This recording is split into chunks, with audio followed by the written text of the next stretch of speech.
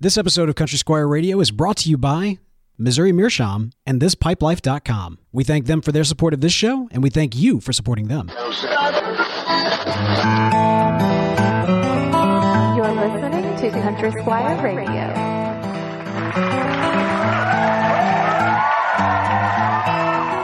Welcome to Country Squire Radio. I'm Bo. And I'm John David. JD. Hey, Bo. Good evening, man. Man, good evening to you, sir. How you doing? I'm doing great. Happy Easter to you. Happy Easter to you, Yeah, sir. we're recording a day early, as our loyal live listeners know. We normally record on Monday, but you've got somewhere to be, I think, tomorrow, and so we're doing a day early, which happens to be Easter. So. Yeah, absolutely. You know, this and we're actually doing it. We'll just pull the curtain completely back. We're actually doing it since it was kind of not necessarily a last minute, but since it kind of fell in kind of an off date.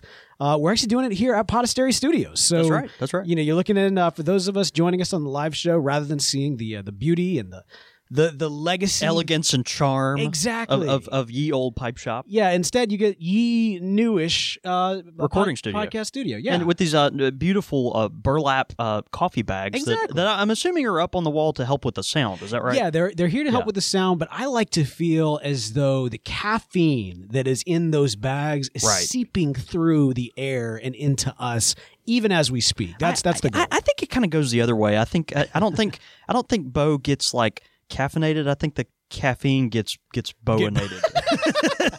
All right. I think it happens the other way. I'll allow it. I'll allow it. Dude, happy Easter to you. I've got to tell a quick story. Yeah, please do. You know, it's funny, something that happened in church recently.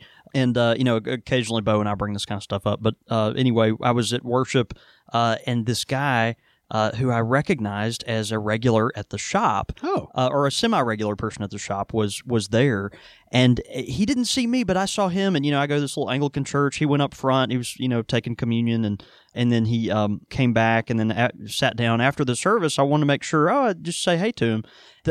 You know, so you've got this guy. He was talking to like our priest, Father Keith, the rector at our church. Shout out to Father Keith. You know, and a bunch of other church, you know, folks. He was just kind of getting to know folks, and he was a visitor at church, you know, that kind of thing. And so just wanted to talk to folks, and you know, people were kind to him and welcoming him and all that.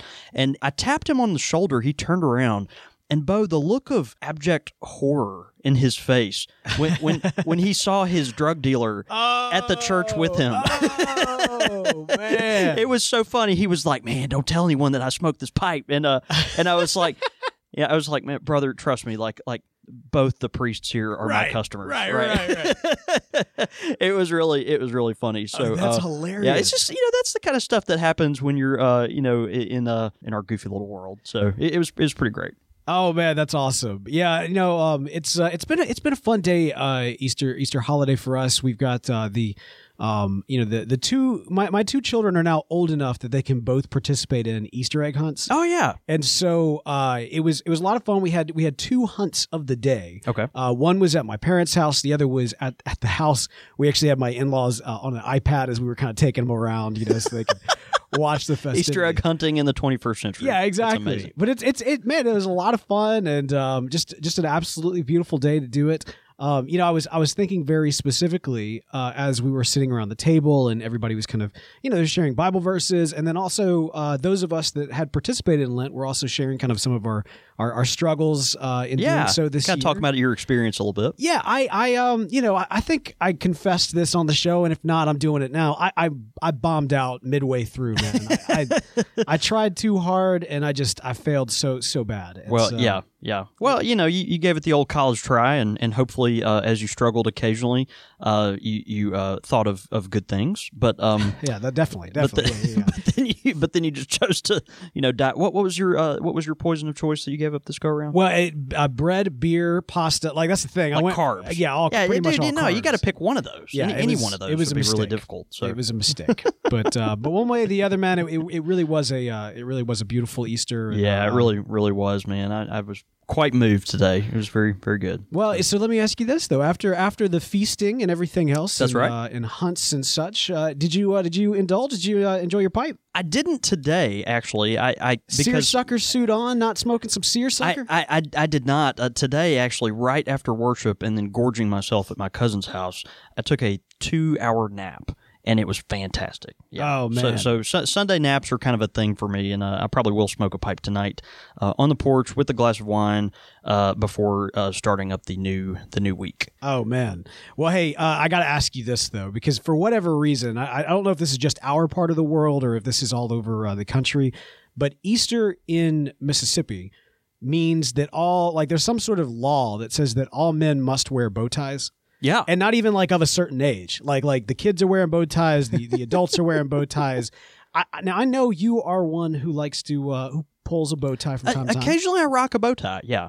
Today? In college, I did not. I actually didn't wear a tie at all today. Oh, yeah. I know. John yeah. David Cole not wearing a tie on Easter. And the thing is, like, if you would have known me about 10 years ago, like I was exclusively bow tie, and so that there's just a lot that's changed in my life since then. So yeah. All right, fair enough, man.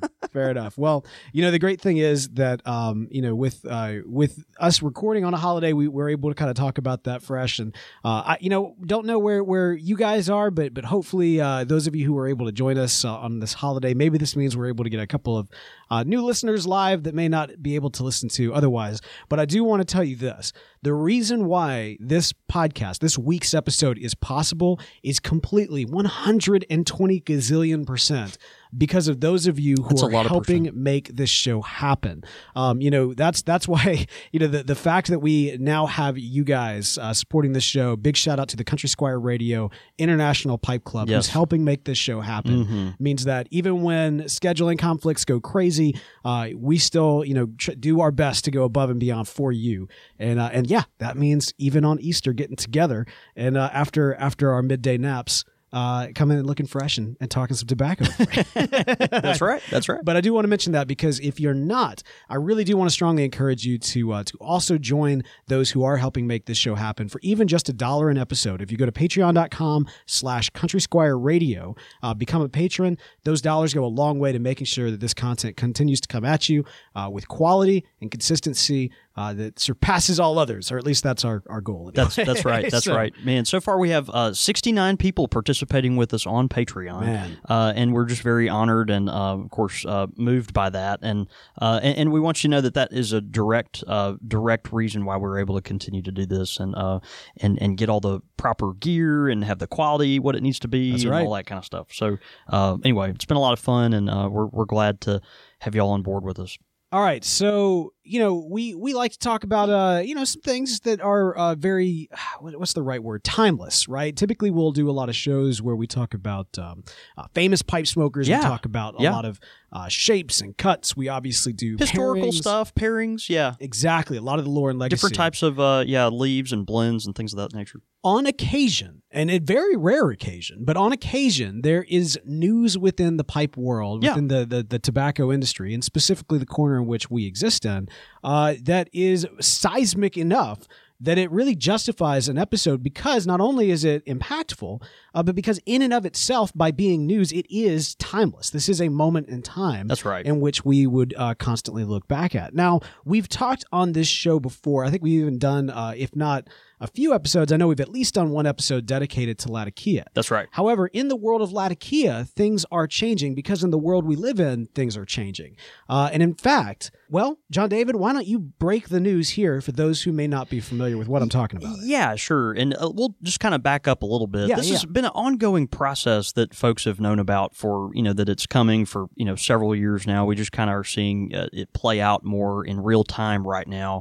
The rubber's kind of meeting the road, as it were. Anyway, Latakia, our favorite leaf, actually not my favorite leaf, but a very popular leaf amongst pipe smokers and of course quite storied, is known to have come from Syria originally. Latakia actually, which I'm sure we mispronounce every time we say, is a port city on the Mediterranean in Syria. Of course, that's what the tobacco is named after. And so the Syrian Latakia that is so legendary is finally starting to exit the market. Man. And we're within the next probably 2 years, we'll see no more blends produced or sold in the entire world, actually, featuring Syrian Latakia. And so, so we knew this was coming. We knew that the hordes of Latakia that these companies and blenders had stockpiled was going to dwindle over the past several years. But the Syrian stock is finally now coming to its end. And so we wanted to mark that. We wanted to just kind of talk about it a little bit, and also, kind of just pull the curtain back on, what exactly is so special about Syrian Latakia? Why is it rare? Why is it going away? Why, what's the alternatives and all that kind of stuff. So anyway, we thought we'd dive into some of that kind of thing. Yeah, absolutely. So, all right. So you mentioned, of course, that Latakia is a leaf that is blended so beautifully into so many different blends. That's right. And is also one that is beloved by many in the pipe tobacco community. Why is it? Why does Latakia, where does it fit in for, not you obviously, because you're not a big fan of it, but I'm thinking very specifically of close friends of ours that almost exclusively smoke Latakia blends. Latakia, Latakia, the Syrians have a term for it. If I try to pronounce it, I'm sure I would butcher it. But the term that they use for Latakia, it means the king of flavors, and so there's this concept in which you've got a leaf that's just incredibly different in the pipe world. A lot of leaves are their intrigue is more nuanced perhaps, but Latakia is so incredibly powerful and polarizing. It's this velvety, rich, strong. It's the loudest person in the room kind of thing, and it's one of those that if you love it and you hate it, or you hate it, you respect it. That's good. It's one of those things. Obviously, as a blender, we use a lot of it, and it's changed over time. The usages of Latakia, the amount that folks have used it, and with what, and in what proportions, and what blends, or what type of leaves can go with it, and is that acceptable or not? All these things have kind of evolved over time, but the lovely velvety, smoky leaf that we know is very popular in its own right. And so anyway, let's talk a little bit about just the Syrian Latakia in general, and then kind of what's happening here. Syrian Latakia, it's a leaf that it's actually, we've talked about this before on our previous Latakia episode, but there's a leaf. The Latakia is not the name of the plant. You're actually taking the tobacco leaf. I'm going to butcher the name. It's called the Sheikh El Bent, and it's a Syrian tobacco leaf. Native, obviously, it's that northern Syria portion, closer to Turkey. And they take this leaf. They harvest it at, its kind of peak variety. This particular leaf has a kind of a strong amount of nicotine with it's a very robust flavor, strong nicotine. So it's one of those that is a more robust tobacco in its own right. They harvest it, and then they actually sun dry it. And generally, when they take these Sheikh El Bent leaves, they are actually sun drying them on the ground, like even just laying down. So imagine the intense Middle Eastern sun kind of beating down on these leaves, drying them out. And once they're dry, they are hung in these large barns, okay, and they're actually smoked for about 15 weeks. So think about when you smoke something, even if you're smoking a turkey or something, the flavor of the turkey is being imparted from the smoke particles of, let's say, the mesquite wood or whatever you're putting underneath that, kind of thing. And so the Latakia is actually flavored the same exact way. So you've got these huge barns, and for nonstop for 15 weeks, these leaves are actually smoked. And the beauty of it is they are smoked by the local hardwoods native to northern Syria. Oh, wow. And so you're literally getting the flavor of that land imparted into the leaf that you're enjoying. So it's just this bizarre experience. They've got things like pine and cedar, oak, and juniper are known to go on these fires that are, kind of smoldering underneath these, leaves for days. All right, quick side note. Is juniper, is that native to Syria? A variety of it is. Okay. I don't know if if it is entirely. Yeah, but a variety of it. Interesting. Is. So, okay. All right. Cool. I didn't mean to derail. Yeah. I was just no, great. Yeah. So that's where all those flavors are coming from. These amazing plants, obviously, that are harvested. burned and then imparting those flavors into the Latakia leaves. And so, and that's been going on for about 150 years now. So Latakia, as we've talked about before, was kind of accidentally discovered back in the mid 19th century. They had like a fire and they forgot about these tobacco leaves at the end of the harvest season, and they just kind of got up there. And after the next year, they were like, "Well, this is kind of interesting," and found out how that just affected the flavor of the tobacco and all the different things. But around the turn of the 20th century, Latakia was really popular. It was exclusively grown in Syria at that point. It was really popular in pipe blends, but also to flavor Turkish cigarettes. So think about the early, cigarettes. Before all the evil empire took over that industry. You had a much more high quality, nuanced product. And these cigarettes would have Syrian Latakia in there to flavor and to spice it up. So as cigarettes in America got more heavily burley based and kind of changed characteristics over time, eventually Latakia was kind of declined in its use in cigarettes in the mid 20th century. And at the same time, of course, you think about what you had in the first 50 years of the 1900s. You had World War I and World War II, both of which affected that part of the world, very heavily. Yeah. And so Syria is known for not having a ton of arable land, and so farmland in Syria was just it was just priceless. It was something that you had to have. And so in order to, create more farmland, most of the woods that they had in Syria were actually destroyed to create more arable land so they could raise livestock or, grow crops or something like that.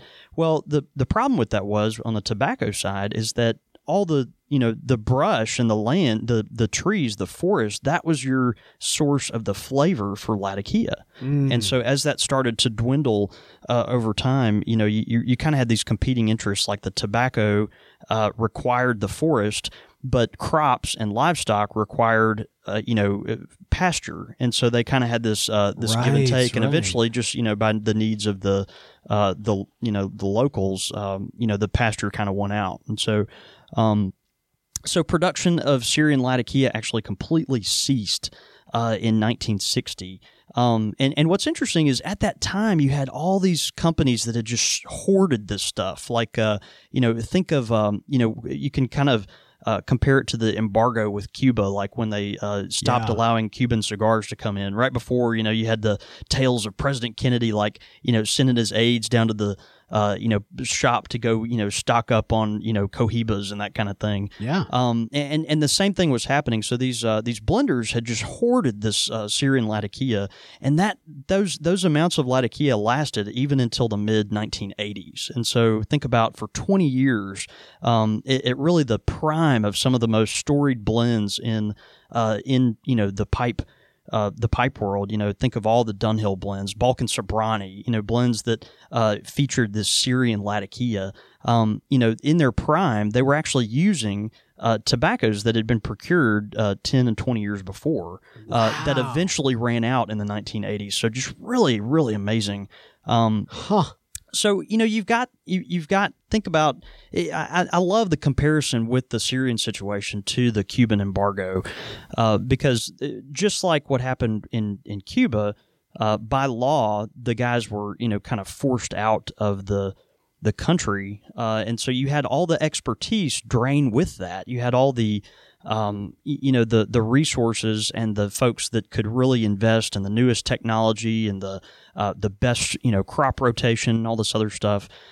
When they left Cuba, they left, for places like the Dominican Republic and eventually Nicaragua and Honduras. And so there was kind of this brain drain and resource drain from Cuba, with the cigars. Well, the same thing happened in the Latakia world. And so when Latakia was forced to shut down by the government in 1960, all those folks either retired from the industry, found other things to do, or moved to Cyprus and started making Latakia in Cyprus. Right. And so Cyprus, of course, is where we get the bulk of our Latakia today. And I love the difference there. You've got the Cyprian Latakia, Cyprus Latakia, that has much more it's bolder, it's more in your face, it's richer, it's it got this extreme smoky component to it. If you use more than 10%, it all of a sudden starts to get real overwhelming and things of that nature. But the Syrian Latakia is much more nuanced. There's a tartness about it. It's floral. It obviously has the smoky, peaty flavors that are there, but there's just more going on, I think, on the sweeter end of the palate. It's kind of fascinating. So but you've had all this resource that left Syria, went to Cyprus, and by the time the Syrians opened it back up for the Latakia to be produced again in their country, all the resources were kind of gone. They'd all moved on to other parts of the world and just weren't there anymore. Can I ask you something? Yeah. All right. I mean, with the understanding that you are John David Cole. Yes, this fact. All right. Is your palate attuned enough? All right. Well, let's say not you. Actually, let's say the average person. You put in Cyprus Latakia and Syrian Latakia in front of somebody. Yeah. They smoke both. Are they able to tell which one is? I mean, is it that stark of a difference? Yeah, I think so. Really? I think so. Okay. Now, if you start to look at blends that have different types in there, you might. If you're looking at one blend that's got, let's say, the 1970s Balkan Sobrani, that had at the height of its, quality and all that other stuff, it had this Syrian Latakia in it. I think if you smoked a Cyprian Latakia at the same time, you would tell a big difference. But that's in a more pure form of it. I think those things, if you smoke straight Latakia, I think at the same time you would probably notice the difference. But it is much more nuanced when you start blending with the stuff. You got other things competing for flavors there. I think the more experienced smoker is going to be able to pick those things out. And not just someone like me that smokes all day every day for a living. Right. But folks that do enjoy tobacco. I think even those that don't necessarily enjoy Latakia blends as much, I think would be able to pick out some of the differences there. But all right, yeah. So and it's interesting. You'll have people that they'll say, oh, I really like that McClelland wilderness tobacco, or I don't know, for some reason I like the Three Oaks Syrian tobacco. It's really good. And then turn around, oh, you must like English blends. And then those same people are like, well, I don't know, I don't really care for a Dunhill Nightcap or the Frogmorton Cellar or something like that. And so what you'll start to notice is the blends they do like that have Latakia in them are actually blends that feature Syrian Latakia. It's kind of this fascinating thing. And so anyway, I think there are some things to pay attention to there. All right, so if I'm following the narrative correctly, so the Syrian government opened back up for Latakia to be produced. However, the infrastructure wasn't there to support it. Yeah. That's exactly right. Was there who's our boy down in New Orleans who basically is Parikh? Yeah, Mark Ryan. Is there a Mark Ryan of Syria? Well, so what happened is once they opened it back up in Syria, of course, this was almost like around 1990. So we're still talking over 20 years ago now. Almost 30. That was it was. That's crazy. We're getting old. old, yeah. bro. It's terrifying. But so by the time it was opened back up, all the infrastructure, you said it perfectly, had kind of moved on to Cyprus, and in Cyprus they use a different leaf. It's called the yellow Cyprus tobacco. It's similar to the Izmir leaf that we blend with, a Turkish leaf that's really great. And so it's a different leaf than the leaf they're using in Syria, and then also they're using local Cyprian woods to smoke the tobacco with. So they're using different, it'd be like you smoking with mesquite and then smoking with hickory. They're both smoked and they're both going to have kind of that campfire flavor, but they're different woods. Yeah, you're going to get some good different barbecue, flavors. but it's going to taste completely. Yeah, it's just going to taste different. Yeah. That's right. And so same thing with Syrian and Cyprian Latakia. You're just using different products, and so even though the process is the same, you're going to get a different flavor. The ones in Cyprus are more myrtle trees, cedar trees, cypress trees. Just imparting different flavors. And so once the moratorium was lifted in Syria, they had they tried to get this off the ground and eventually realized all the expertise wasn't really there anymore. And around 2000, all the there was a huge batch of, finally all this Syrian Latakia that they were able to come out with. Okay, so you had these guys that were trying to, kind of get it going, and they had this huge batch that came out, and all that went to market in the early 2000s, and that was the last Syrian Latakia that was ever distributed on the market ever. 93. No, that was by that time it was right after 2000. Right after and so, 2000. That's right. Okay. And so that was the last Syrian Latakia that ever had been basically put onto the market. Y2K. And so it's I know, right? I know. We were all waiting for the shoe to drop on Y2K. It did, and it did. It just not how we thought. Yeah. But so you had the major players. Think of the major players at the time. You had folks like Mac Baren, and then in the States here you had people like McClellan Tobacco, which we know and love, and the Cornell and Deal folks, which also produce GL Peace tobacco as well. Our good friend Greg Peace. And so these folks, they had these huge hoard stockpiles of Syrian Latakia that they had sitting back.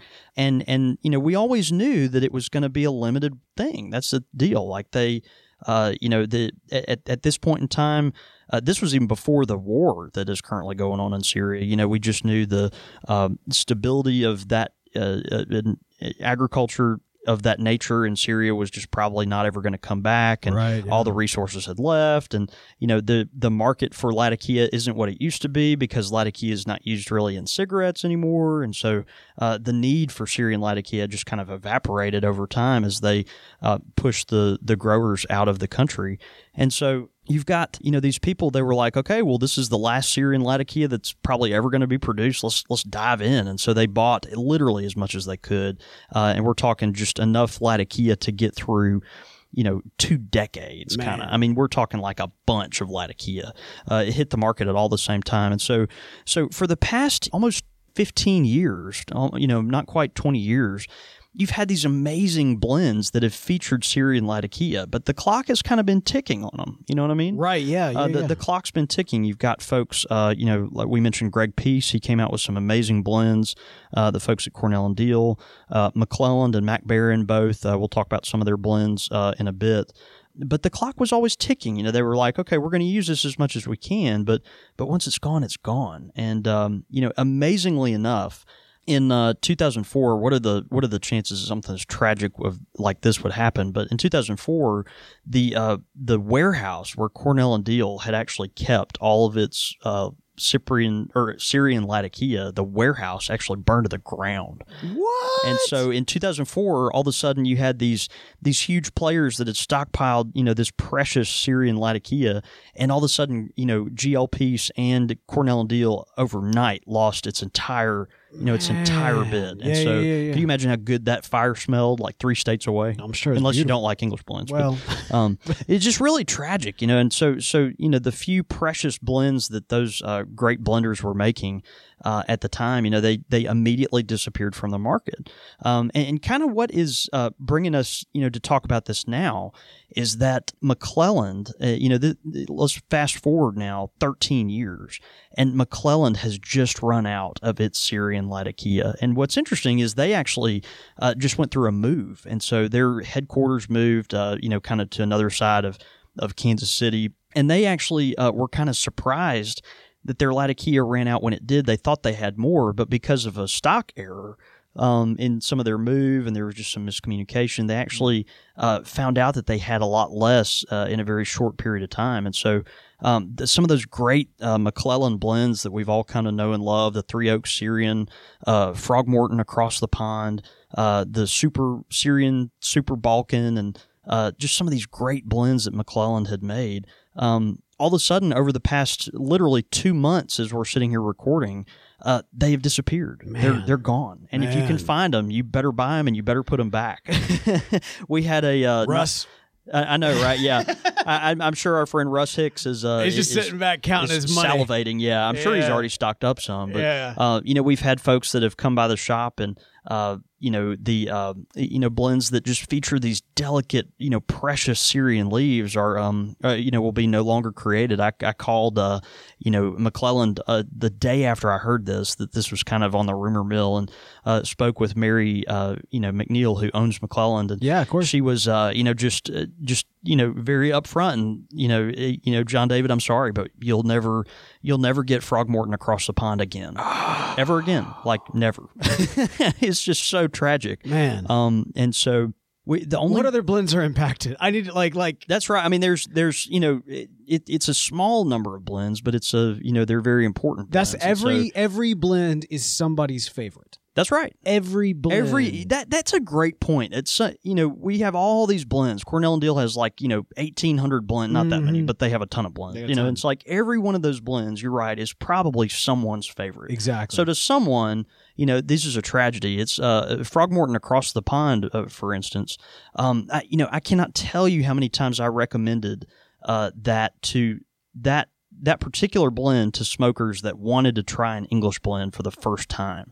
These are aromatic smokers. They wanted something that, it would kind of give them the idea of what Latakia was like, but, I didn't want to just punch them in the face with the stuff. I didn't want to, throw them over the edge. I wanted throw to, them in the deep end. and Frogmorton across the pond was so good. It is so good. It's one of those, the Syrian Latakia in there. It's very soft. It's got these floral notes. It's paired with just a really generous portion of Black Cavendish, and so it's super smooth and creamy, and it's just one of those English style blends that an aromatic smoker, it's kind of like taking those first couple steps in the deep end. You know what I mean? Yeah. And now it's gone, and so Well, so is the deep end. and so is the whole deep end. That's right. That's the tragedy. Yeah. So anyway, you've got a few other blenders that have a little bit of this Syrian Latakia left, but by the folks at Mac Baren, who currently produce the vintage Syrian, they anticipate that their last shipment of this stuff will go out this time next year. So in 1 year they'll probably produce their last shipment, and then that'll be it. So we just wanted to talk about that. Do you have any? It's really, Do you have any? I may or may not. Yeah, I have some. Yeah, not a bunch. All right. You think I ought to put it back and try to sell it? No, I say definitely put it back. But no, you know what I'm thinking of right now is this is gonna be delicate to talk about on air. Maybe this is dangerous to even try. You and I, we both have a friend who is a genius, an artist, someone who has created some amazing things in the pipe world. That's right. And who has invented something that is yet to be released upon the pipe world. Do you know what I'm talking about? I actually don't, but I'm going to run with you. Well, all right, so it I'm going involves to pretend really well. It involves immortalizing tobacco in a decorative fashion. Okay, I'm with you now. All right, you with me now? Yep. I think there might be an opportunity there. Ooh, I see what you're saying. Yeah, you see what I'm saying now? Yeah, All right, yeah. so I'm gonna leave that out Just there. leave that as a in case he's a listening, seed. because Right. he probably has picked up now, or not. He may not know that we're talking about him as he's actively listening to us. So it could go either way. And in which case, if you do know it and you realize we're talking about you, I'm sorry, man. I love you. Anyway, These are just ideas. just a thought. All right, but it is crazy that we're now so really the impact. It's like delayed death, right? It's like you That's right. cut off the rose, but the rose still looks beautiful and still there, even though technically it is dead, and the source of what is fueling it has been gone. It's interesting that we feel the impacts now in the midst of what has even happened recently with Syria. Because when you first what a great point. Yeah. and I'll go ahead and I'll restate this because we said this earlier this year, and or I guess it was late last year, but one way or the other, on this show we don't talk politics. That's not something that we do. Yeah, we just kind of keep our hands off that. Yeah, but real world circumstances with what's going on in Syria. I immediately when you were talking about the fact that it was no longer available, I immediately thought it was directly related, associated to the war, right? And right. especially the international relationships there. Yeah. And we've even had customers that have asked things like, look, if I buy tobacco that has Latakia in it, am I supporting in some way the regime over there? Yeah, stuff like that. And so you kind of have to walk through and explain, well, this Latakia, if you are smoking Syrian Latakia, it was it was harvested over 10 years ago, kind of thing. And it's people just have to be educated on it. But it's try to educate yourself on the Syrian war. I mean, like literally, like it is a mess. It is so complicated in terms of like looking at like just the different organizations involved and then how things have changed hats. It really is. Yep. It is what a modern civil war looks like in the age of instant information. Yeah. And it's especially with just kind of the kind of I mean, I hesitate to even say the quote unquote cleanliness of kind of a civil war when you had, this side versus this side. Right. It's north versus south. You're either red or blue west. or black or white. Right. And it just happened. But then now it's just a cascade of way organizations. too convoluted. It's crazy. Yeah. But anyway. And that's what, people are like, well, maybe it'll come back someday. And, the optimist in me is very small when it comes to Syrian Latakia. Hey, for the people of Syria, I hope that that things get stable enough and the infrastructure comes back. And that's right. That's right. The last thing we really need to worry about is a tobacco plant over there. As much as we do love it, there's exactly right. all the things going on there. But it is worth marking, and we did want to talk about that Syrian Latakia. Of course, Syria, the birthplace of Latakia, that northern portion of the country with all those incredible local plants that impart that really special flavor that we've known now for over 150 years. We're bringing that era to an end, and so many of our favorite Syrian Latakia blends have just left the market, and next year we'll see a few more. So, well, I will say, pretty interesting. At one day and age, I do hope and think of a future where at some point blends will be back on the market of all nations, and when that day comes, we will need to send somebody across all countries and continents to go out and get the tobacco to bring it home. And that person is going to have the skills of a diplomat, which means they will need to be smoking the diplomat pipe from our good friends at Missouri Meerschaum. Man, you tried so hard to make that work. I climbed and there. In some sense, you did. A little bit. Stuck the landing. Man, we do, as you know, love our friends at Missouri Meerschaum. And for folks that do want to try new tobacco blends or maybe component leaves by themselves, just to get a good idea of what these blends taste like or the leaves, we always recommend Missouri Meerschaum pipes, just because they're going to provide you with a clean smoke that is quite pure in flavor. And you're also buying a brand new pipe that's at a very reasonable price. And so the Diplomat pipe from Missouri Meerschaum is great. It comes in a straight and a bent variety. It's kind of it has is it a small kind of apple shape as well as a taller billiard shape? I almost feel like they should call it the politician because it looks so different depending on which one. Which one you going to look at? Exactly. So the Diplomat's one of their most popular designs. A larger bowl filtered pipe. They've got the oval shaped, which is apple, and then also kind of a tall cylindrical style as well. I'm a big fan. Look, I'm apple pipes in general. Just that style, that shape, I think is so beautiful. They're nice, and so that is the Diplomat of my choice. But hey, if you've got a Diplomat pipe from Missouri Meerschaum, smoke it this week. Take a picture of it. We love to retweet those out when y'all send them in. It's a great way to let the good folks over at Missouri Meerschaum know that you help. You thank them for supporting this show, as we do as well. So again, that's the Diplomat pipe from Missouri Meerschaum.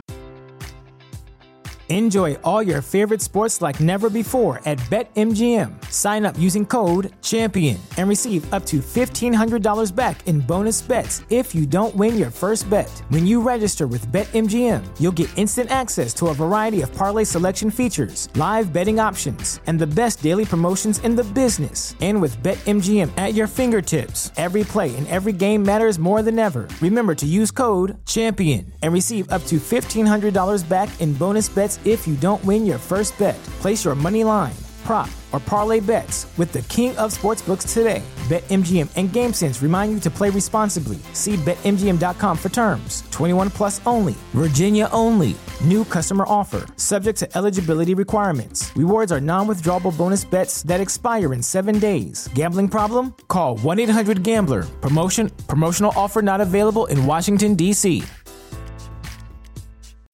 As humans, we're naturally driven by the search for better. But when it comes to hiring, the best way to search for a candidate isn't to search at all. Don't search, match with Indeed. When I was looking to hire someone, it was so slow and overwhelming.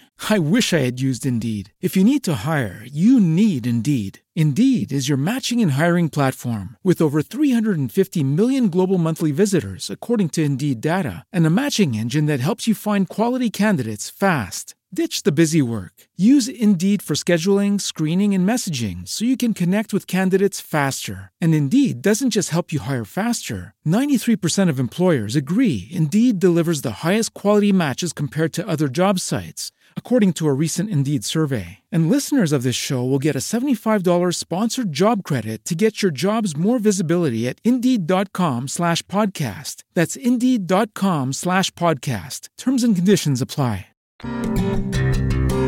Pipe question of the week.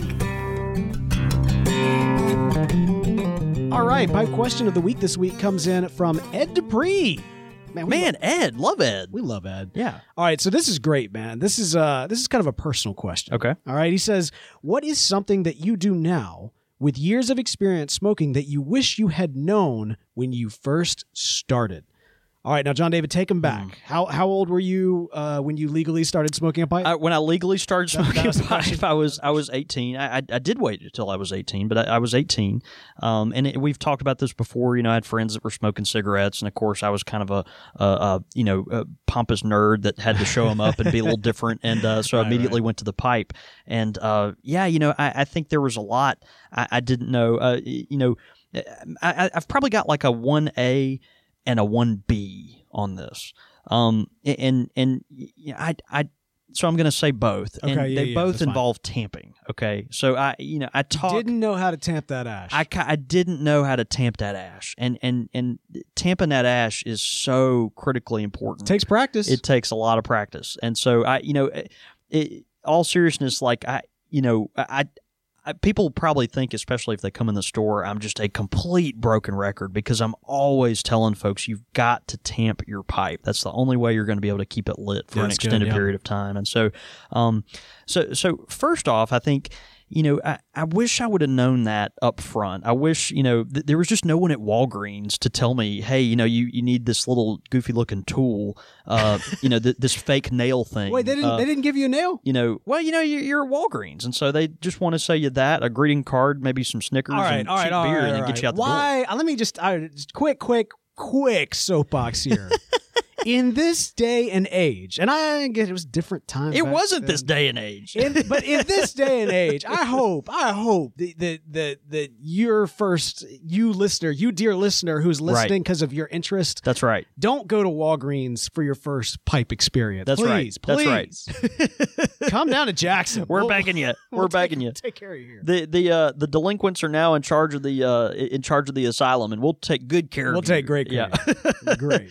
Man, I just didn't know about tamping, and so I think I think tamping is the first thing, and then as kind of that's 1A. I think 1B would be once I kind of figured that out, I didn't really know how to do it and when to do it, and when I'm tamping my pipe, I so often find that it's helpful to tamp my pipe while I'm puffing on it, and I tell folks that all the time. It's like just kind of use that is a mental tool to think, okay, what's happening in that bowl while you're tamping the ash? You're stoking up that fire. Imagine a campfire with a nice gust of wind blowing through it, and you're kind of moving the logs around at the same time to get the embers to light pieces of the fire that aren't lit, but or maybe were lit but aren't lit anymore, and this kind of thing. And so you kind of have to mentally imagine the inside of your bowl along those same lines. And so, I think puffing while I'm tamping my pipe has helped me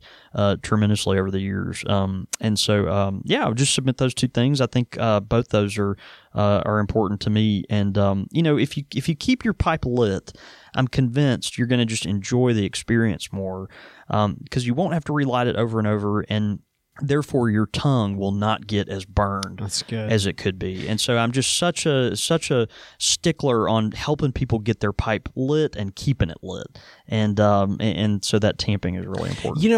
I would not have thought about that, but for me it's kind of the same, although I've got another one. Yeah. Especially like for long smoke competitions, completely changed my game once I got tamping down. I hesitate to say how old I was last year when you told that to me, 2 years ago. But one way or the other, that was not, it was later in the game. I think for me, man, this is more of, it's less about like a skill and more about a mindset. Yeah. And that's just to enjoy it and to not be upset if you do have to relight several times over. Yeah, kind of giving yourself a break. Yeah, because that was the thing. I remember I got into pipes and pipe tobacco at a very stressful time. Thinking back on that era now, and I say stressful. I remember you mentioning that. Yeah, you thought that was stress. Exactly. But at the time, I was like, it was a stressful period of time in my life, and I was kind of looking for kind of relaxation processes, something to incorporate. Right. I wanted to be something tactile, something not video games, just something I could do. And so I went to watercolors and I went to pipe tobacco. And so I went in and I had a terrible first pipe experience, I had a terrible second pipe experience, but one way or the other, I ended up owning these 2 pipes and tobaccos. And I got so frustrated as I kept on trying to light it, or I did light it, but then I have to light it like 6 or 7 times, and I thought I was failing.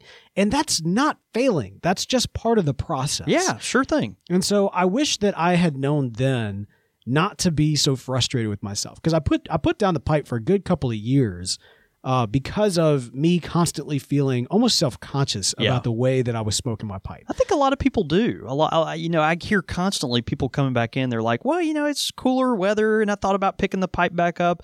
And then they'll say something like, I used to smoke a pipe, but, I just kind of gave it up. I never really got the hang of it. I never really figured it out. And I don't know. And then that's when we have the conversation. I'm like, hey, do you have 5 minutes? Can you walk over to the tobacco bar with me, and let me just load my bowl up with you and kind of, show you how to do it. And that's, I think, when the experience changes for people. Do you have 5 minutes for me to tell you about John David Cole and how he's my personal tobacconist?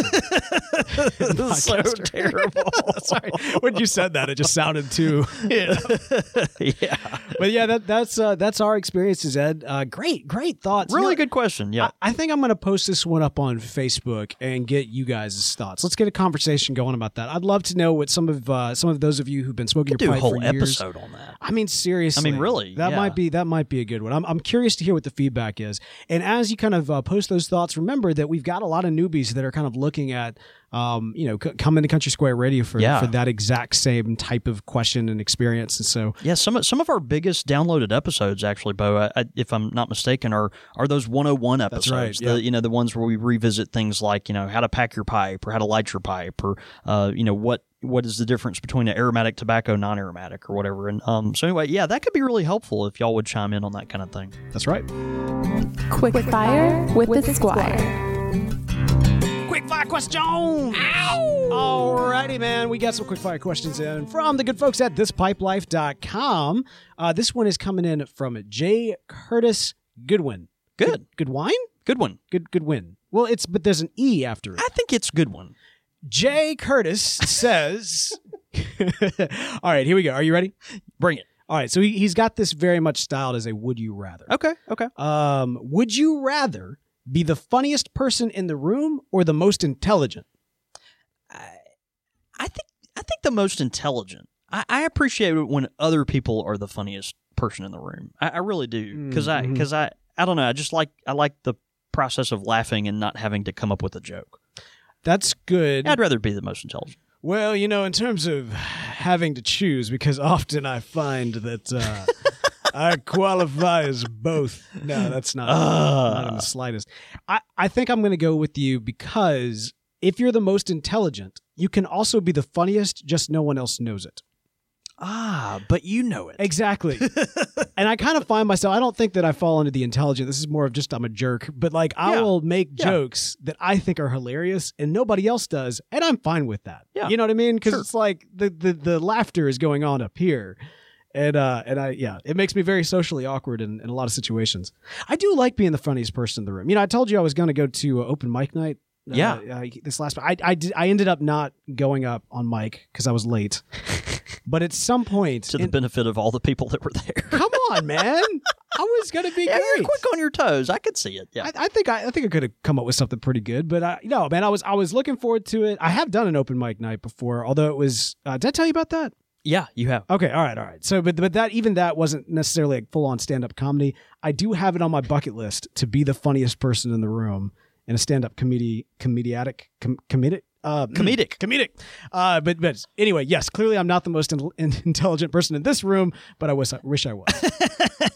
All right, would you rather win $50,000 or let your best friend win $500,000? Golly, that's just. I always feel like this is with showing a dark side of my heart, but man, show me the money. $50,000 isn't that much. I can do a lot with $50,000. It's not that much money. I know it's not in today's world, but Well, I mean, still, it's you can do a lot with that. I could invest that quite wisely and do something. Look, Bo, I would love for you to win $500,000 if you gave me $50,000 of it. Okay, done and deal. Okay, deal. That'll work right there. No, that's the thing. Like, it's funny because right now I'm raising for my other company, for Satchel, and so I'm like these big chunks of money. Like, for example, like literally $50,000. I'm looking at that and that's not a small amount of money, but like compared to what we need, it's a small amount of money. So it's like all of a sudden, in today's world, if you're talking big picture, numbers end up becoming like very relative. Yep. But no, I would definitely rather have my best friend win $500,000. Well, you're a better person than I am, so good for you. Well, Is it lonely up there on your high horse? No. Let me explain my selfish reasoning. I'm assuming that my best friend is going to hook me up from time to time. They'll take on all the liability of owning the yacht. I just get to borrow the yacht. You're the guy that shows up with the beer. Yeah. Yes, I am. and the scotch, man. Can I bring anything? Yeah. So yes, there you go. All right, and then finally he says, would you rather have free Wi-Fi wherever you go or have free coffee wherever and whenever you want? Golly, I think I'm gonna go with coffee. Really? Yeah, I think I'm gonna go with coffee. I think I'll go with coffee. Interesting. I can do without. I'm trying to. Trying to divorce myself from Wi-Fi a little bit of late. So I'm gonna go with the coffee. Yeah. I'm looking at you with your wireless computer. I don't want to. Yeah, you don't have to bring up all that. Okay. I'm just trying. When I leave work and go home, I'm just trying to put it aside. No, all right. But I do appreciate the coffee. Okay. All right. Fair enough. The question, I need the caveat here. Does the free coffee, because he specifies whenever and wherever, does that mean literally I could say I want coffee and it magically appears in my hand? Yeah, I think so. Because that means now I have superpowers. Yeah. Think about it. I could conjure up coffee, hot coffee. I would assume it's hot coffee anytime that I wanted. Maybe you could conjure up Wi-Fi too. Well, but that's less effective. You know what I mean? Like I could actually fight bad guys and throw hot coffee on with them. coffee. Yeah, and then they'd sue me like I'm McDonald's. Yeah. But it'd be awesome. No, that's true. I'd be Coffee Man. I would wear a burlap sack as my cape. Fortunately, you have plenty of them. I think this could be something. So you're a big coffee man. And no, I would definitely take the Wi-Fi I wear. Okay. I like the ability to connect no matter where I am. Good. All right. Great quick fire questions in from Jay Curtis Goodwin. And of course, that is his username, and I think actually his actual name, because I think I know exactly who this is. Right. And they are over at the good place that is the online community that is thispipelife.com. That's right. Now, thispipelife.com, an amazing online community, very very interactive, very beautiful, but also have a great forums over there. And over on the forums, that's where we've got our quick fire questions line where a lot of people are submitting these things. Now, one of the things I love about their website, like I mentioned before, is just how visual it is. And John David, you got an eye for pictures and photography and such. I mean, like, would you say, I mean, with your design flair eye, how would you I just got a promotion. How would you describe this pipelife.com? Yeah, it's just very visually appealing. They're always looking for the next angle when it comes to, just interesting ways to portray, the tobacco culture that we find ourselves in. And so whether it's, folks gathered around a campfire smoking their pipes, or maybe a beautiful collection of pipes just kind of laid out on a nice wooden deck, they've got the folks behind the camera are just really thoughtful, I think, when, trying to tackle this kind of thing. And of course, they're picking up also on the best pictures that are coming from their community. And so a lot of times you can actually find your photo featured on this pipelife.com. The incredible stuff that you can draw from through the forums there is also quite rewarding, particularly if you're a newer pipe smoker and need some help getting started or have some questions. There's just a lot of resources there for you. So we definitely point you to this pipelife.com. When you do, you'll have to sign up to get in, but it is absolutely free. And you use the code CSR when you sign up, and that helps the folks at this pipelife.com know that you heard about us, heard about them through us, and it helps us out too. Yeah, that's right. Thispipelife.com. Use the code CSR when you register at thispipelife.com. I wonder if that also, if you could I get coffee and sugar and such in my coffee? Because then could I just conjure also sugar and cream, steamed milk? Go half and half, bam! It'd be amazing. Have a really lame new comic book character. Your thoughts, your comments, listener feedback. Listener feedback this week. We got some great listener feedback. Actually, this is in reference specifically to last week's episode. We talked a lot about beaches. Charles Hibbs, he writes in, he says, I'm from Kansas and we get a fair amount of wind. I love my wind caps, but not only for blocking the wind, but they also hold my pre-packaged tobacco. That's right, in the pipe. Also, I use cobs at work, especially the acorn. Right. That acorn devil ants that Missouri Meerschaum came out with, really, really good looking pipe. And we did talk about that kind of, preloading your pipe to go to the beach. Yeah. Charles, he's preloading his pipe and then he's putting the wind cap on there to keep the bowl ready for him. He can put it in his pocket, throw it in his bag, and not have to worry about the tobacco getting anywhere, which is really nice. So, our friend Roberto, all the way from Italy, who made a Country Squire pilgrimage, pipe pilgrimage, I guess, almost not quite a year ago now. Man. But Roberto, he asked, what are your favorite beaches there in Mississippi? He says Gulfport or Biloxi. All right, Roberto, so Bo's laughing. Let me give you just a short geography lesson. Okay, so there are technically beaches in the state of Mississippi. Very technically. Right. I mean, by textbook definition. But the problem is there's about 5 miles off the coast of Mississippi's Gulf Coast, down in the Gulf of Mexico, there's an island. And that island, it's called Ship Island. It creates a sound, the body of water called a sound. So you've got the Gulf of Mexico, this island, the Mississippi Sound, and then Gulfport and Biloxi. And the problem is that island that's out there, it doesn't allow the water close to the beach, close to the main shore, to get cleaned out. And so the beach in the Mississippi Gulf Coast is really muddy, swampy. It's just not that beautiful. I mean, we love Gulfport and Biloxi. I mean, particularly, there's some really historic places down there.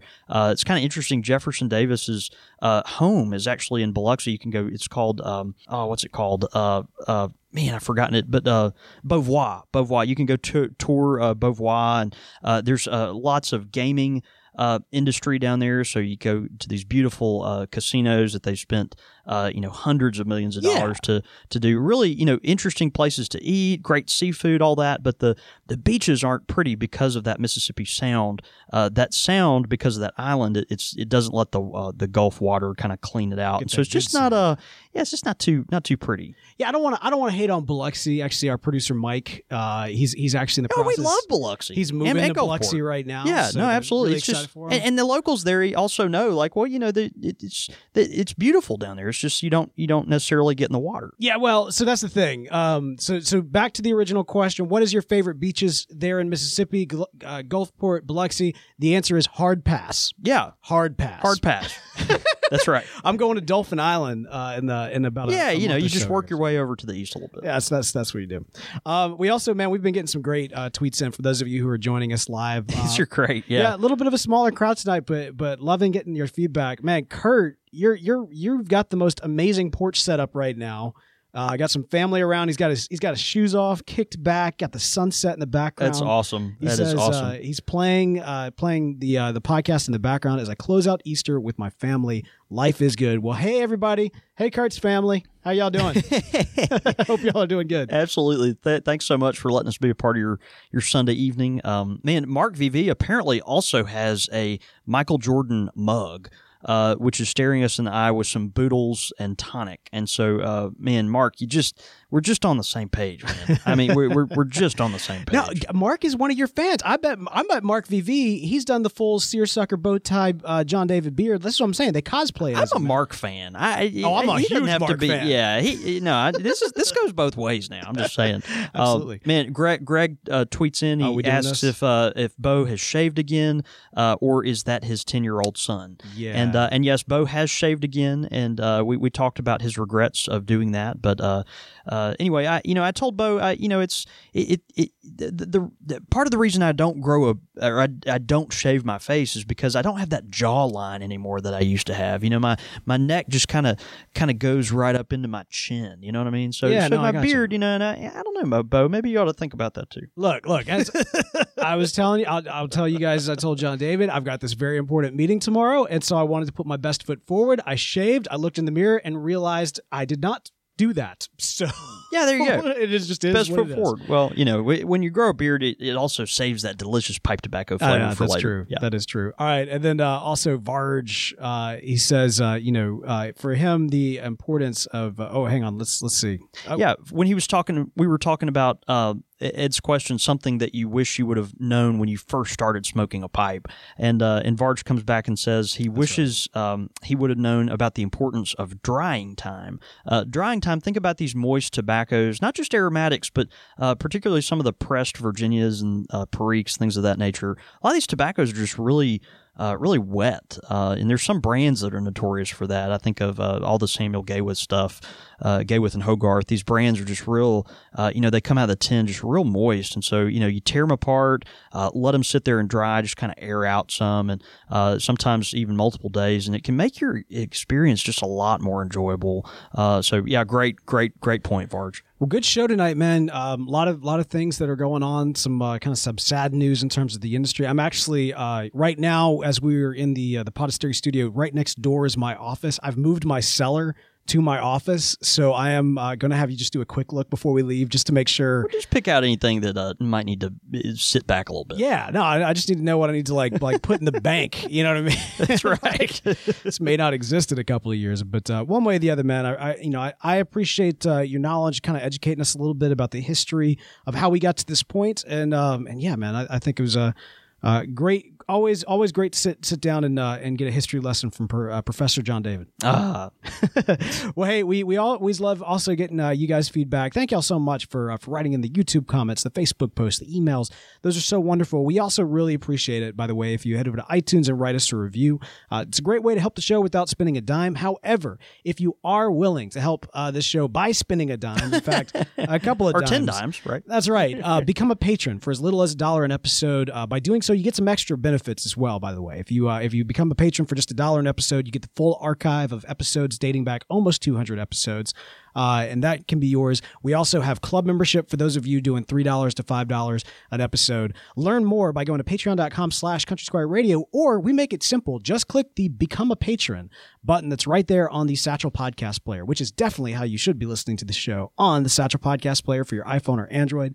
Y'all, you can keep up with us throughout the week. You can follow us on Twitter. I'm at The Real Bo York. I'm at John David Cole, or you can get us at the shop at @_Country Squire. And then, of course, all that information and more can be found at countrysquireradio.com, where you can tune in live. And yes, next week we will be back to the normal time at the normal location. Monday night. That's 8:30 Central Time, 6:30 Pacific, 9:30 Eastern. We'd love to have you join us at countrysquireradio.com. Well, man, it has been a beautiful Easter, and quite a treat, man. I got to tell you, I think, and I could be wrong, but I don't think I am. This is the first Easter that you and I have spent some time together, and I got to tell you, that's right. It has been a pleasure, sir. Absolutely, quite the same. Happy Easter, bro. Happy Easter to you.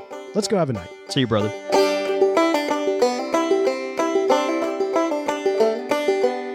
You've been listening to Country Squire Radio, a member of the Podastery Network. For more information on this and other shows, please visit podastery.com.